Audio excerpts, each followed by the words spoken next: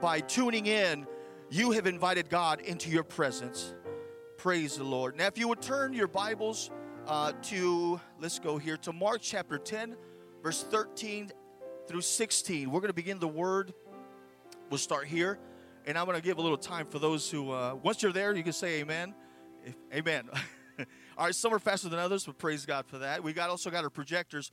And the Bible says, and they brought young children to him that he should touch them. And his disciples rebuked those that brought them. But when Jesus saw it, he was much displeased, and said unto them, Suffer the little children to come unto me, and forbid them not, for of such is the kingdom of God. Verily I say unto you, whosoever shall not receive the kingdom of God as a little child, he shall not enter therein. And he took them up in his arms, put his hands up upon them, and blessed them. How many of us would like to have that happen to us? That Jesus would have laid his hands upon us and just blessed us. It'd been and he still does. He does in spirit. But I'm talking about that physical feel. There's a difference between that spiritual and the physical, because when God puts his hands upon you, I could just imagine how they felt. If you would bow your heads and pray with me for the word. Lord, we thank you for the word, Lord. If you would anoint my lips, Lord, to speak, Lord God. Lord, a blessing, Lord God, that would bring understanding, Lord, that it would be wisdom, Lord God, and it comes from you, Lord, but also that we would bless those who feel ignored, unwanted, Lord, and that go unnoticed, that we would be sensitive to the needs of others around us as well at these times, because in such a way we demonstrate the work of your hands in our lives to bring glory to your name, and so that we seal this prayer, Lord, in your mighty name, Jesus, we pray. Amen. Praise the Lord. You may be seated. Praise God. Thank you. Oh, praise. Thank you. Amen. So I usually tend to forget to mention the message or the title message. I mean, it's up on the screen at times. There it is. But I forget to mention it, so I'm going to go ahead and mention it. It says, Looking for the Overlooked. In Mark chapter 10, verse 14, a very interesting point is made about how Jesus felt emotionally, and more importantly, what it was about. We know that the Bible says that he was a bit bothered. He was not very happy with what was turning out, but more importantly, what it was that was happening. And of course, we know that the disciples were trying to do, I believe they were trying to do something that was good, not realizing that it was. But I think this also gives us the opportunity and to recognize that there's room for all of us to grow. With that being said, in verse 13 it reads, But they brought young children to him, and that he should touch them, and his disciples rebuked those that brought them. So the disciples did this, and I don't think they did it knowingly. They were kind of protecting, and I could kind of see that in a sense, I guess, if I was in the part of the tribe of Israel trying to protect the tabernacle. Not anybody just could go in there, so there's a protective barrier there. But when Jesus came, it wasn't about that anymore. Jesus came openly and willing to do the work that was bid into him, that he had prophesied through all the prophets in the Bible. And verse 14 says, But when Jesus saw it, he was much displeased, and said unto them, Suffer the children to come unto me. And then again, and forbid them not, for such is the kingdom of God. Jesus takes notice of the overlooked. And this is what this basically is about. It's about those that are not seen at times, that are forgotten. And it's easy for someone to overlook something like in a grocery list. I mean, that's an example. If you've ever had, you're parking your car and you're coming home, and nothing is in your mind but about just slipping into some slippers and sitting into your couch. You forget to roll your windows up, and you go home. And, of course, these things are not going to affect anybody personally but yourself. And in doing that, and I just want to clarify, the reason I bring that up is because when we do something to someone else and I get overlooked, it does affect them. The window rolling down, you can always roll the windows back up. As long as it doesn't rain, you're hoping that nothing's going to be soaked. If you forgot the groceries, you can always go back to the grocery store and pick up what you forgot. So by, again, overlooking, there's only hurt that comes to you. We, however, cannot overlook people. People, as we know, because we all fall into that category, and we know what it feels like to be overlooked. So if Jesus did not think it was okay to be overlooked or to overlook someone, even children, nor should we. More importantly, because we have experienced it. And I think that's a life changer for all of us. When we go through something, it makes us, I went through that, and I wouldn't want you to be there. And there's people that I've talked to and I've shared that with, and it's hard for them to understand that I've been in that position and I am where I am now. And I said, the reason I'm here is because God has put me where I am right now. It has nothing to do with my popularity. It has nothing to do with the money that I have. It has nothing to do with that. It's God who is involved. And some people are motivated by that, and some people are not. So we hope that everybody is motivated in that sense. Overlooked. And so it says fail to notice someone or something. We cannot overlook someone and then expect them to feel comfortable being around us. To overlook someone knowingly is unkind and reflects the opposite of love.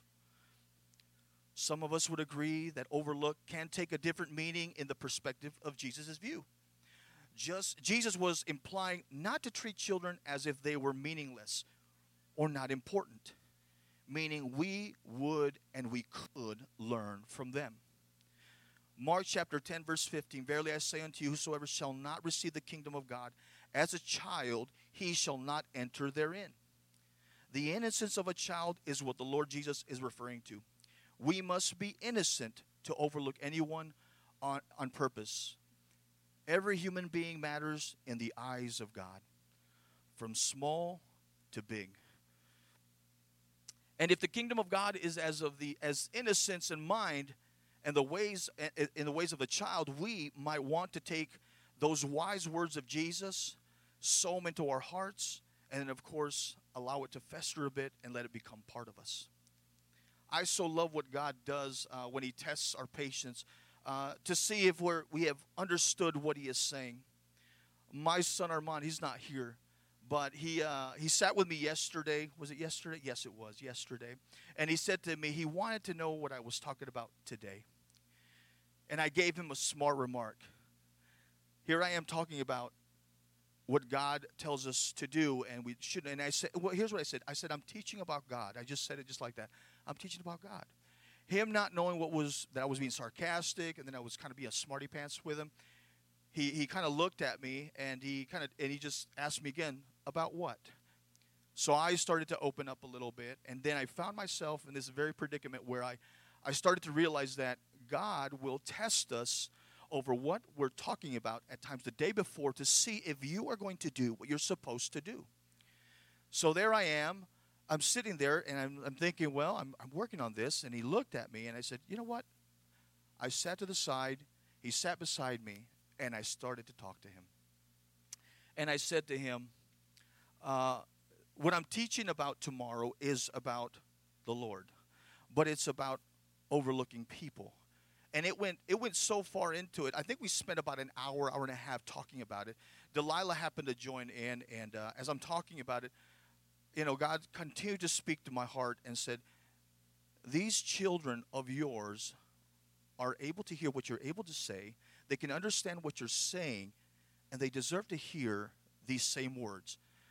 And if they can grow from it, that's great. And if they don't, hopefully it'll be in their hearts, and they'll remember something that I talked to them about, and it'll all come back to them. It'll be effective for their lives. And again, just as important, and here's the scripture that I ended up speaking to them with, I spoke to them about what God wanted us to do and be like. Philippians chapter 4, verse 8. Finally, brethren, whatsoever things are true, whatsoever things are honest, whatsoever things are just, whatsoever things are pure, whatsoever things are lovely, whatsoever things are good, report. If there be any virtue, and if there be any praise, think of these things. And those things I kind of started to expound on them, and just they were like, wow, that's okay. That's I could tell Armand was kind of giving in a little bit.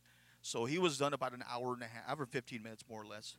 So there, and I said, I'm sitting with them. I made sure that the time that I spent with them was important. I wanted to give them that same valuable time that I would give someone else if I gave them a Bible study. It's important. It's important for them to grasp what we're trying to teach them. I think that family, we all tend to do that. We all tend to do that. We tend to push the kids to the side. It's not something that we do on purpose. As adults, it's easy to relate to the disciplining our kids. The disciples were trying to discipline these adults by pushing the kids off. But at the same time, the feelings that the disciples had, we at times have, not realizing it. And we as adults, again, we have these projects. And as pushing these kids off, sometimes they may feel unwanted and unimportant. And it's very important that we give them that attention so that when they see you doing something else, they feel gravitated to say, you know what, I can still go over there and help mom or dad because I helped them that time and they allowed me to interact with them. So the importance of involving ourselves. They also have less experience than adults. Their skills are limited, as in their attention span, and often they do not grasp the importance, I said, of the matter at hand. It is tempting for us to just tell them again to move out of the way, and I think we should be patient about that. And the Bible says that we, patience, it gives us, we build patience, and in patience we also end up building something not only for ourselves but for our children. It's an example to those who see us and walk with us. We see it as inconvenient at times. It requires a great deal of patience, and I just mentioned that. But once children are properly trained, and this is the benefit, I think we all can attest to this, that they become productive in society, and they will carry their own weight and then some. And when I say then some is when they start bringing things home. Hey, Dad, I bought some ice, or I bought some things that we need for the house. I say, praise God, thank you very much. And so I have benefited from that, but and I think we all have if we have children. The disciples were so focused on their goals as I was on mine. And just as they failed to see the long-term picture, I did also with Armand and Delilah. That is an error that I think we all make at times. It's not on purpose. It just happens. But it's important to catch it when it does happen. We bring it back in. And again, we as adults make mistakenly. We see children as unimportant. Children often internalize that message I said earlier and consider themselves unimportant. It is like a person standing on the playground waiting to be picked for a team. And I think we can all relate to that too. We nervously watch the team captains pick the people down. Okay, I'll take that one, that one. They pick all the big people. Then they pick all the fast-running people. And then I'm left. And then they're surprised when I start running. And so they wonder, maybe we should have picked Andy. Yeah, you should have picked Andy. But that's okay. God looks, there's a benefit to that. Sometimes people can't see and I'm going to say the good things about us. They can't see, the character of an individual, but God can. And that's the benefit of serving a living God, that God can see through all that, and in all that He blesses us. And again, I'm pretty sure if you have ever been the untalented last to pick, you're going to feel a little bit humiliated. This is why the Bible says, put ye on the Lord Jesus Christ. God is not like us. He sees value in people we sometimes cannot. And it's a good thing, because when it pops up, it will manifest itself. God is like the professional scout who looks past the fluff and finds the athlete who has both talent and discipline. God is like the antique dealer who scratches through the layers and the layers of paint that have covered the true beauty of His natural design and creation. When God's creation is exposed, it's and I don't want to say it's, how should I say this? It's, for some, they can't see it because it's too bright. The light of God is bright, and God's brightness tends to push away darkness. And so some people don't like that beauty. But the beauty of God in its most natural state is beautiful, is what I like to say. Amen. Our world seems to overlook people with the best hearts and the greatest character. And society seems to be attracted to the noisy, talented, and pushy people. But a good pastor, teacher, or parent will look past talent or personality and see the value of a sincere soul like God does. Jesus went out of His way to reach those who had been overlooked. he changed his itinerary to visit a well, where he ministered to the Samaritan woman who had been married 5 times. The result was that she later became an effective witness. Jesus risked his reputation by eating with Zacchaeus, the tax collector, and I believe we can, again, attest to things like that, where we have gone through trials, we've gone through things, and God has transformed us and changed us. Jesus touched and healed unclean lepers and made a special trip to deliver a man so mentally unstable that he lived in a graveyard.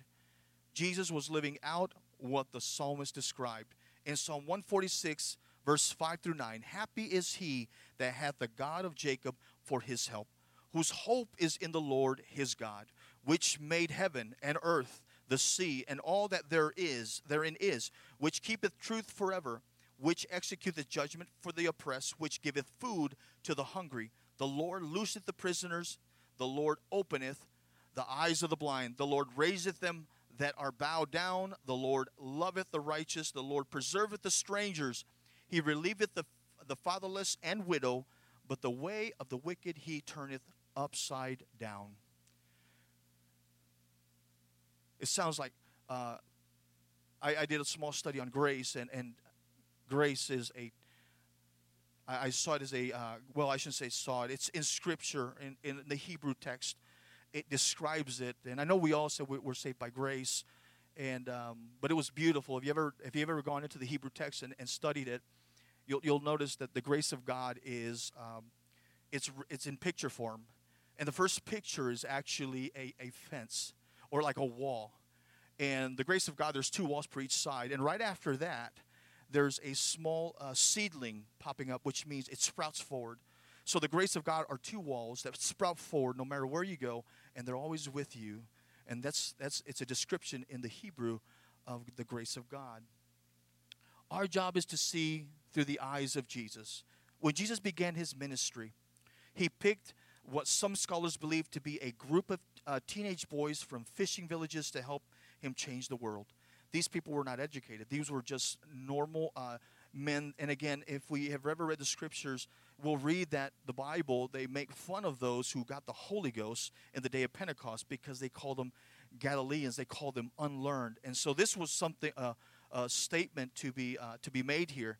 Therefore, we should not discount the possibility of him using the young, uncultured, or inexperienced to do his work. Jesus did not build his ministry by headhunting. He did not go to Jerusalem or Rome in search of talent. He did not scout the great schools of exclusive families of his day to ensure his team would succeed. In other words, God can use anyone he desires. There has to be a desire in the heart. There has to be a wanting. Lord, I want to do this for you. I mean, don't get me wrong. God can still use a scholar and use him for his work, as well as he can take someone who is non-educated, who probably never went to a 3rd grade, or 3rd grade, I should say, and he could still build them up. It's by the Spirit of the Lord.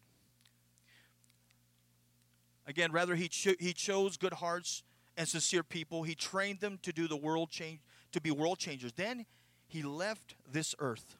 Imagine that. He encouraged his followers to continue in the same manner. God left the earth and he trusted us with it. And he says, you can do the same. He bestowed that power unto us. Jesus' compassion was especially evident by the way he treated children. In Mark chapter 10, when Jesus noticed his disciples were turning children away, he was greatly displeased and said to them, let the little children come to me and do not forbid them, for such is the kingdom of God. Assuredly I say unto you, whoever does not receive the kingdom of God as a little child will by no means enter it. And he took them up in his arms and he laid them in his hands. So this is and the Bible says then and he blessed them. And again, how many of us believe that whatever Jesus lays his hands on, I said earlier, he is going to make flourish no matter what. Either way, it's going to flourish when he puts his hands on it. When Jesus ministered to the children, he was planting seeds and giving young souls an opportunity to be a part of his eternal kingdom. Again, excited about stuff like that. I said, Lord, lay your hands on me. But again, it's in spirit now. We would be wise to minister as Jesus did.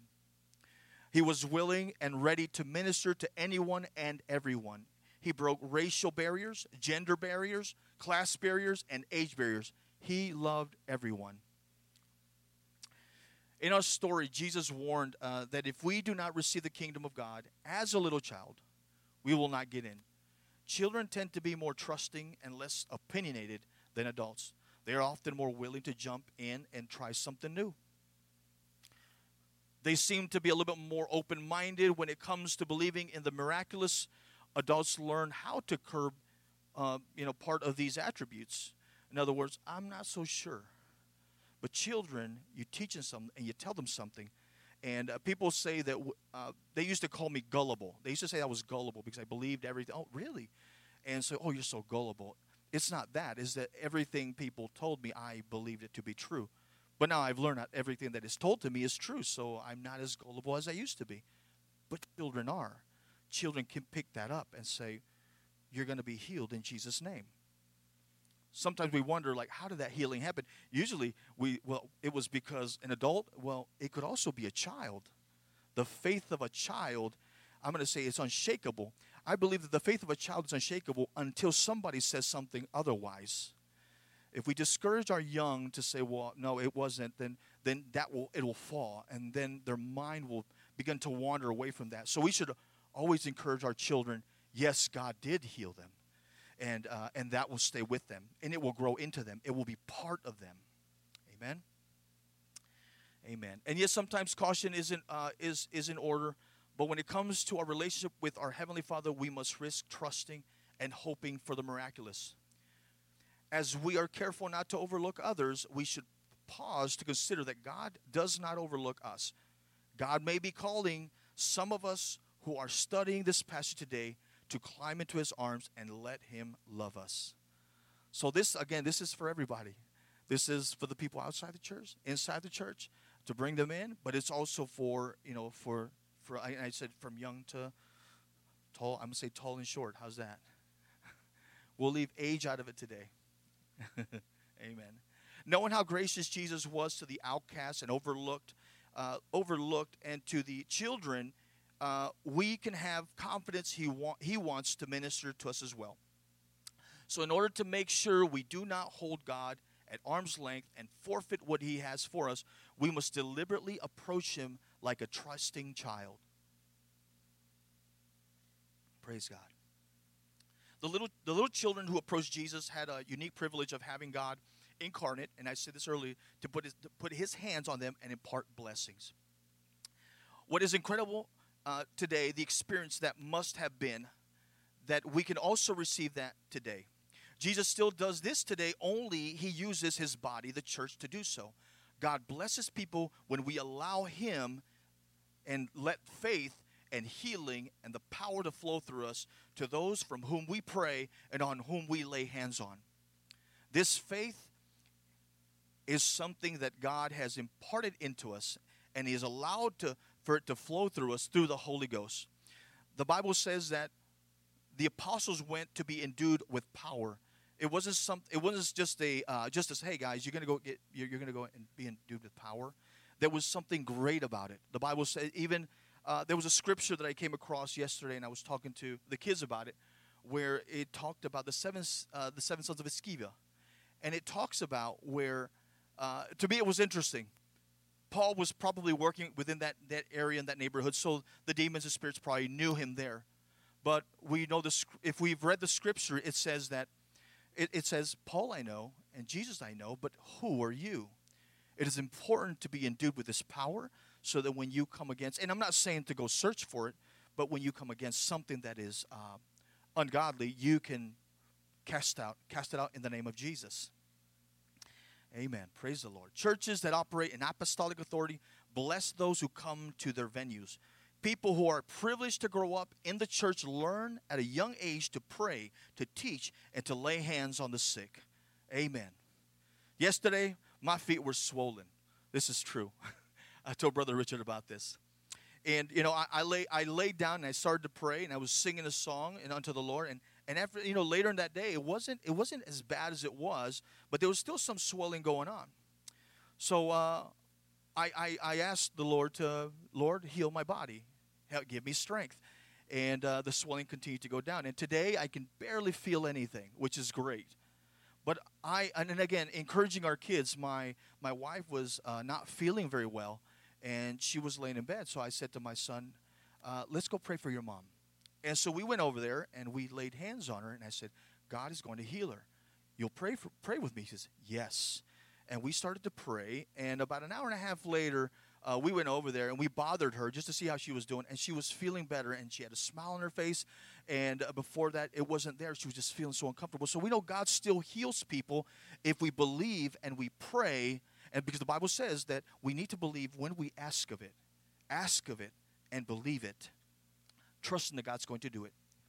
We should all be forever grateful for parents, friends, Sunday school teachers, youth leaders, pastors, evangelists, and Bible school instructors who have put their hands on our heads and prayed for us throughout the years. They were being intentional not to overlook anyone. How many of us have had that done? I know that I have. I've had people lay hands on me. I mean, pastors, evangelists, friends, brothers, sisters. And it's a good feeling to know that you have a praying family, because if there's no praying family, then you're going to be in trouble because there's nobody to pray for you. And I believe that's why the Bible does say to pray for one another, and also pray without ceasing, and also to have a brother, because if you have somebody with you and you fall, you have somebody to lift you up, help you up again. As believers who know Christ and his love on a personal basis, we have the wonderful opportunity to minister to people who feel unimportant and overlooked. We can speak faith into their lives. We can train those who have a heart to minister. We can comfort those who are struggling. We should consider it a privilege and a blessing to minister like Jesus did. But to do so, first we must be sensitive to the plight of those around us. Are we looking? Before we conclude, let's take a quick look at Jesus' mission statement. While in the synagogue of his hometown, Jesus read this passage of Isaiah and then declared that it was being fulfilled through him. Take note on how perfectly it summarized the topic we've kind of been discussing here. The Spirit of the Lord God is upon me, because the Lord hath anointed me to preach good tidings unto the meek.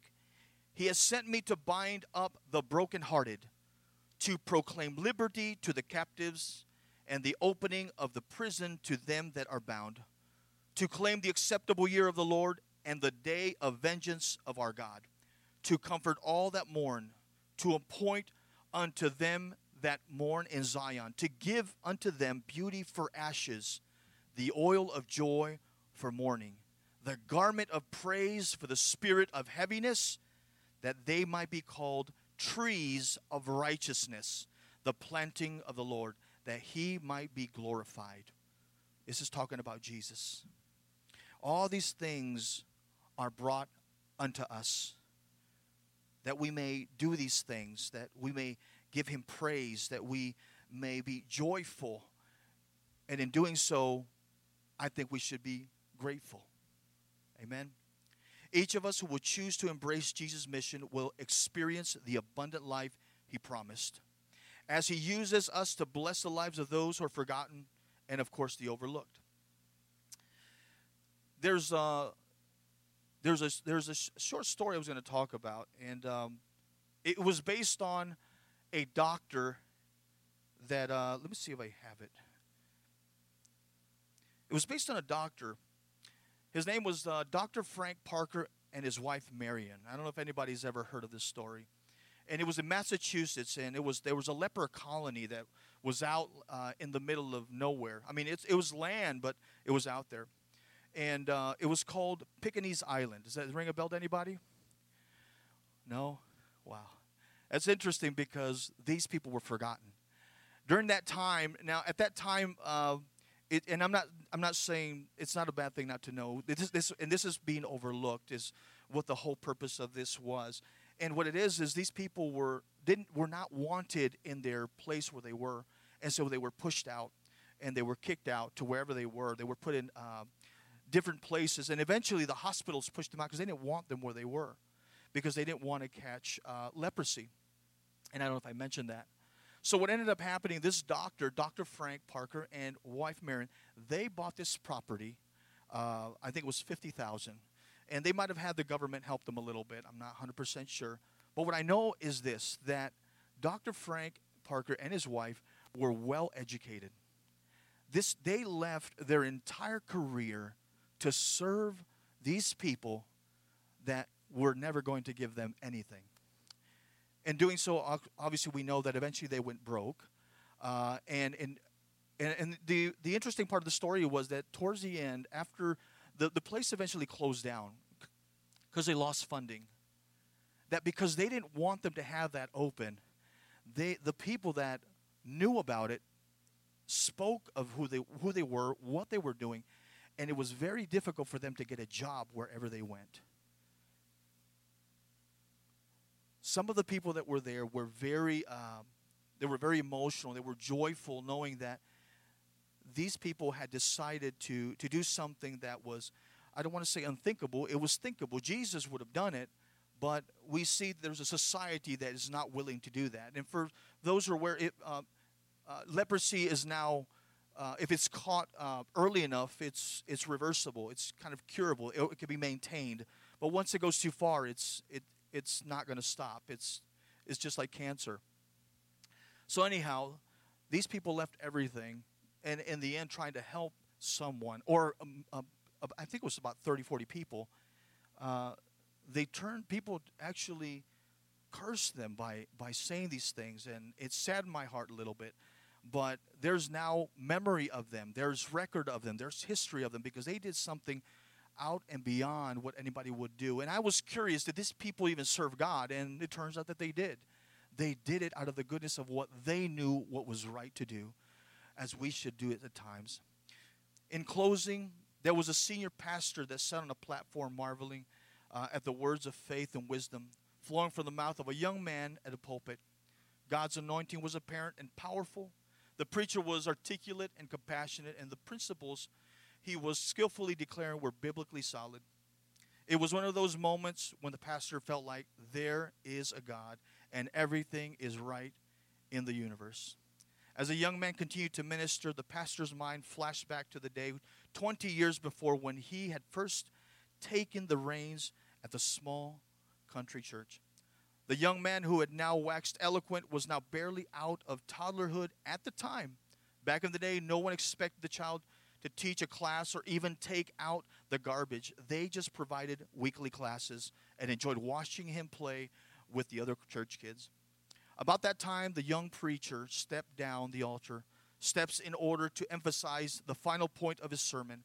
In that moment, the pastor appreciated the fact that the sermon being preached was a fruit of 1,000 sermons and hundreds of Sunday school and youth classes that had nurtured and developed the young preacher into a man of God.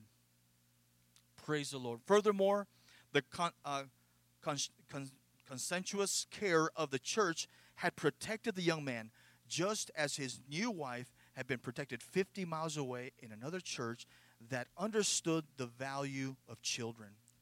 Now the two church kids were married and leading a youth group of their own. A few minutes later, as the young man asked everyone to join him in the altar, people of every age, every race, and every background made their way to the front, where they had allowed God to minister and through them to others. No one was overlooked. No one was unimportant. Everyone was valuable. It doesn't get any better than that. The joy and satisfaction of seeing someone, you or someone else in the church mentored, doing the work of God brings incredible joy and inspires us to love and nurture somebody else. Does it not? Not everybody will have this exact story, but God will use us to find another child or another overlooked person to inspire to give his or her life to God so that he can make that person fruitful in his kingdom. At Touch the Future, the conference that we attended, Brother Huntley made mention of several things that will help revival and things that we should expect during revival. And he said that when you have revival, there's going to be a mess. He said we can sometimes be focused on keeping things a certain way and our church a certain way, and we lose focus of God's plan. So don't lose focus, or better yet, don't look over what God is about to do in your church. Let's not displease Jesus. Let's do what we're called to do. If you would stand with us today, we're going to sing praises to the Lord. He's worthy of it. And you know that if you've been overlooked, don't be afraid to step forward. Don't be afraid. This is why we're here. We don't want anyone to be overlooked. We're all going to the same heaven. We all serve the same God, and we're all filled with the same Holy Ghost. So if we're all filled with the same Holy Ghost, it's that same love within all of us. I think at times we find it hard to get past some points in life, but the scripture that we should remember, that perfect love casteth out fear. It will cast every fear that you have. You don't have to fear anymore. You know what? Because the love of God is in you. Because the Bible says if it's not in you, then if you have fear, then you're not perfect. But I'm going to tell you right now, don't fear. The love of God is in us. We don't have to be afraid anymore. If you will lift your hands up and praise Him today, if you sing with us unto the Lord, sing to Him like it's a new song, like you've never heard it before, and you're glad to hear it. Take this offering that I bring, humbly I fall on my knees to proclaim your everything. My life's nothing without you. Take my hand and lead me through. You are my sustaining love. I live to